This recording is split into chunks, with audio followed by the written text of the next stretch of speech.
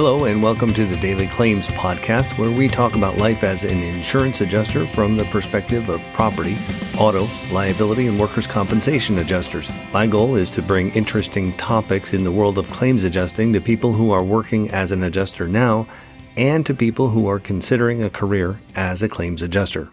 Today's topic, we're going to talk about assignment of benefits and automobile claims and fraud. So first, let's talk about what an assignment of benefits agreement is. This is commonly referred to as an AOB, and it's used across automobile and property claims. It's a first-party property type of an agreement with a vendor. What it does is it allows a policyholder to assign the benefits that they would normally get under their insurance policy to a third party. This allows that third party to make an insurance claim on their behalf. It also allows them to make decisions on how repairs will be made, and they'll ultimately directly bill the insurance carrier for the services that they provide. So let's talk a little bit about why a policyholder would ever consider doing this. One reason is a policyholder may not want to be burdened with having to deal with repairs to their home or their automobile. The idea is that they can simply sign this document and somebody else will take care of the repairs on a kind of a turnkey basis. If I have damage to my roof, I could sign an assignment of benefits form for a roofing company, and then that roofing company would deal directly with the insurance company so I don't have to. So then the roofing company and the insurance company will reach some sort of an agreement, presumably, and then the roofing company will get up there and make repairs to my roof, and everything will be good. So this sounds like a pretty good deal for a policyholder because they don't have to deal with finding contractors, monitoring contractors, paying the contractors. It sounds like a turnkey kind of an idea, but in practice, there happens to be a lot of room for fraudulent activities when it comes to an assignment of benefits. And if you think about it, there's probably some other problems as well, because now the agreement is between you and the contractor or service provider, but they're dealing with your insurance company. And that insurance company doesn't have the same interest in your home or your car that you would. So is that insurance company going to monitor the contractor's work? Are they going to call them out when the contractor does something shady? Passing the buck is not the best way to handle an insurance claim in my experience. And that's kind of what an AOB is to me. It's passing the buck, allowing the contractor to deal with your insurance company. You're not really taking ownership of the damage in your property, to my mind. Some professionals in the industry will say that once you sign an assignment of benefits document, you are now relinquishing control and direction of your claim. The contractor or the repairer takes over and they can submit whatever they want to your insurance company, even if it's underhanded or fraudulent. Sometimes they can do this without even having completed the work. Let's say that happens. You sign an AOB, contractor submits a claim to the insurance company. Let's say it's an inflated claim, and then they never do the work. What then? There's another scary part of an AOB to consider. Once you sign an assignment of benefits document, that vendor, contractor, repairer now has to comply with all the policy conditions that you normally would. And if you fail to comply with those policy conditions yourself under normal circumstances, the insurance company could potentially deny your claim. They could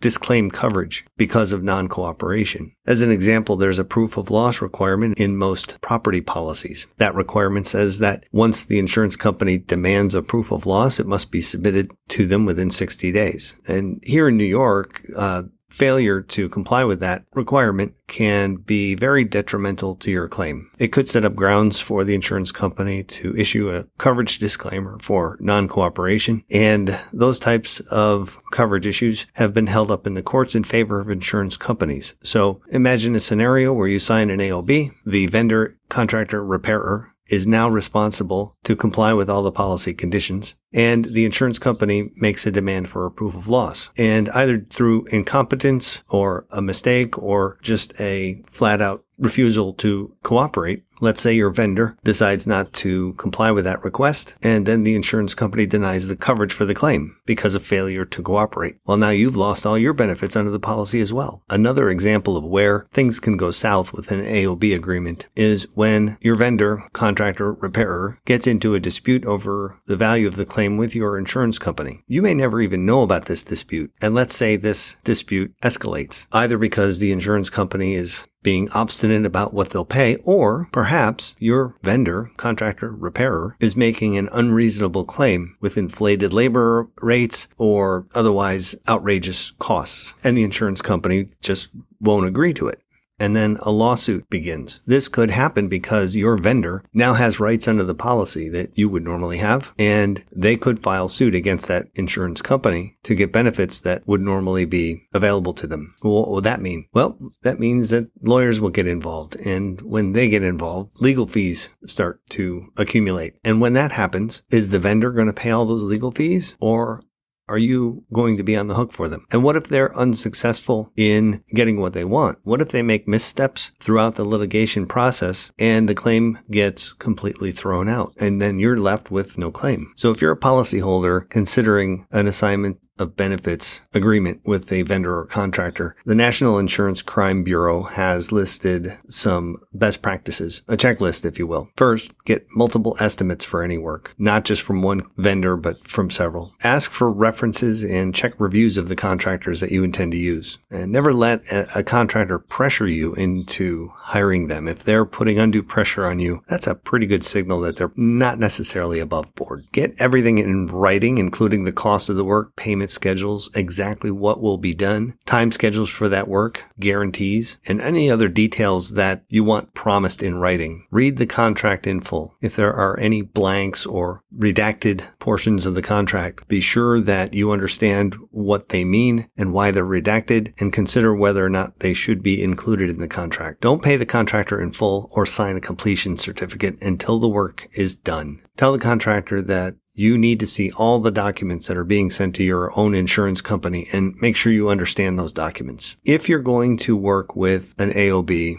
you may want to have someone assist you through that process, either through your own insurance broker or even a public adjuster. Assignment of benefits agreements can be a minefield. So, as I said, the main purpose of this discussion today is to talk a little bit about assignment of benefits agreement, but mostly it's to talk about how they come into play in the world of auto insurance coverage and fraudulent activities surrounding automobile claims. Most specifically, this happens with auto glass claims. So this talk is in large part a summary of a document issued by the Florida Justice Reform Institute. And I'm going to put a link to that document in the show notes here. And it goes into much greater detail than I will here. And it has helpful charts and things for you to read. And that is the basis for this conversation today. So check that out. Now, auto glass claims, you wouldn't maybe necessarily suspect that as a hotbed for fraudulent activity because glass claims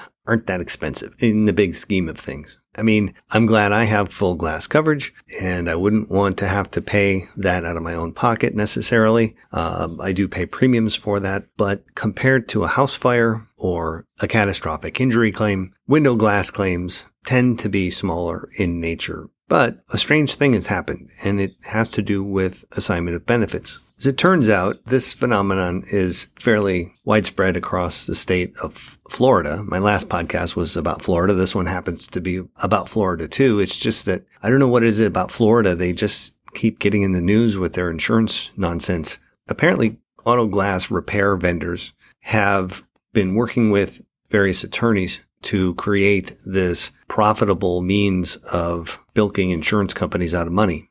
It involves an assignment of benefits. One important aspect of the assignment of benefits agreement, as I mentioned earlier, is that it allows the vendor to initiate legal action against the insurance company if they can't reach an agreement on the value. And if the glass company submits a claim that's grossly inflated to the insurance company, it's likely that the insurance company won't agree to pay an unfair demand. And when that happens, oftentimes the glass company, coupled with their attorney, will file suit against the insurance company. This forces the insurance company to expend extra money to compensate their own attorneys who now have to defend these ridiculous cases. And because, as I said, glass claims are usually fairly low value, the cost to defend them can be far more than the actual cost of the claim. Now, it turns out that glass claims happen to be fertile ground for this type of fraud because in many states, most states probably, they are not subject to any deductible. So an unscrupulous glass repair company can approach an automobile owner and say, hey, why don't you let me look at your windshield and I'll get you a windshield for free, a brand new windshield for free, because there's no deductible. That glass vendor then will require that the automobile owner sign an assignment of benefits, and then that glass company will make a claim for the repair to that windshield. And oftentimes they'll do this whether the windshield needed to be replaced or not. And the language that they use to promote this is, again, free windshields. We'll get you a free windshield. There was a news story in Tampa in 2013, and a windshield repair shop was offering gift cards, steaks, and even cash in exchange for the signature on an assignment of benefits form, allowing this windshield company to chase the insurance company for an inflated amount of the claim. It's gotten fairly blatant as well.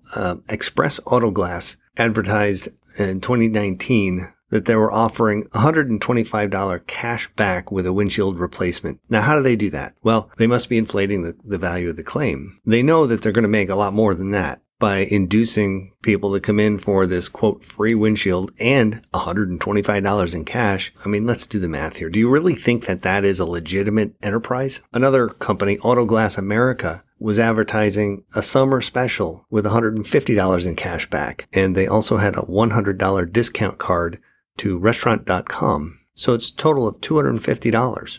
Now, in 2019, those two companies, between the two of them, filed just about 1,000 lawsuits in Florida against insurance companies under an assignment of benefits agreement. Now, Allstate Insurance has been the target of some of these lawsuits, and they're quoted as saying that these glass repair vendors solicit customers by using what they call harvesters that approach potential customers in random parking lots or where they work, or going door to door throughout neighborhoods, or stopping at collision repair shops and stopping customers before they walk in. So it appears that these tactics have been working and they have to be profitable for these companies because they continue to do it. So in 2020, I don't know if you remember 2020, but we had this pandemic come through, which you would think would stifle a lot of normal activity. However, that was one of the best years for AOB litigation when it comes to auto glass claims. There were 16,000 auto glass claims in Florida in that year. So it used to be that a windshield claim was a windshield claim. The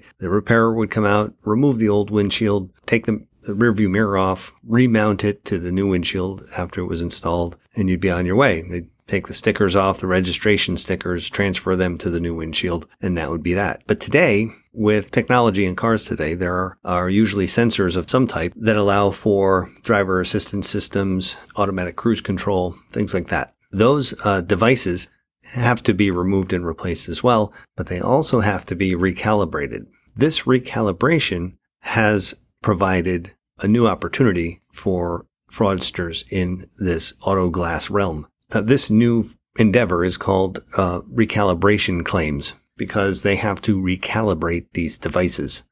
So what is the answer to solve these problems? Well, one thing that insurance companies are doing in Florida is they are approaching some of these nasty glass repair companies and entering into pricing agreements with them in order to at least control the amount of inflation that could happen, and more certainly to avoid legal fees, which means that this is likely artificially inflating the costs for these services.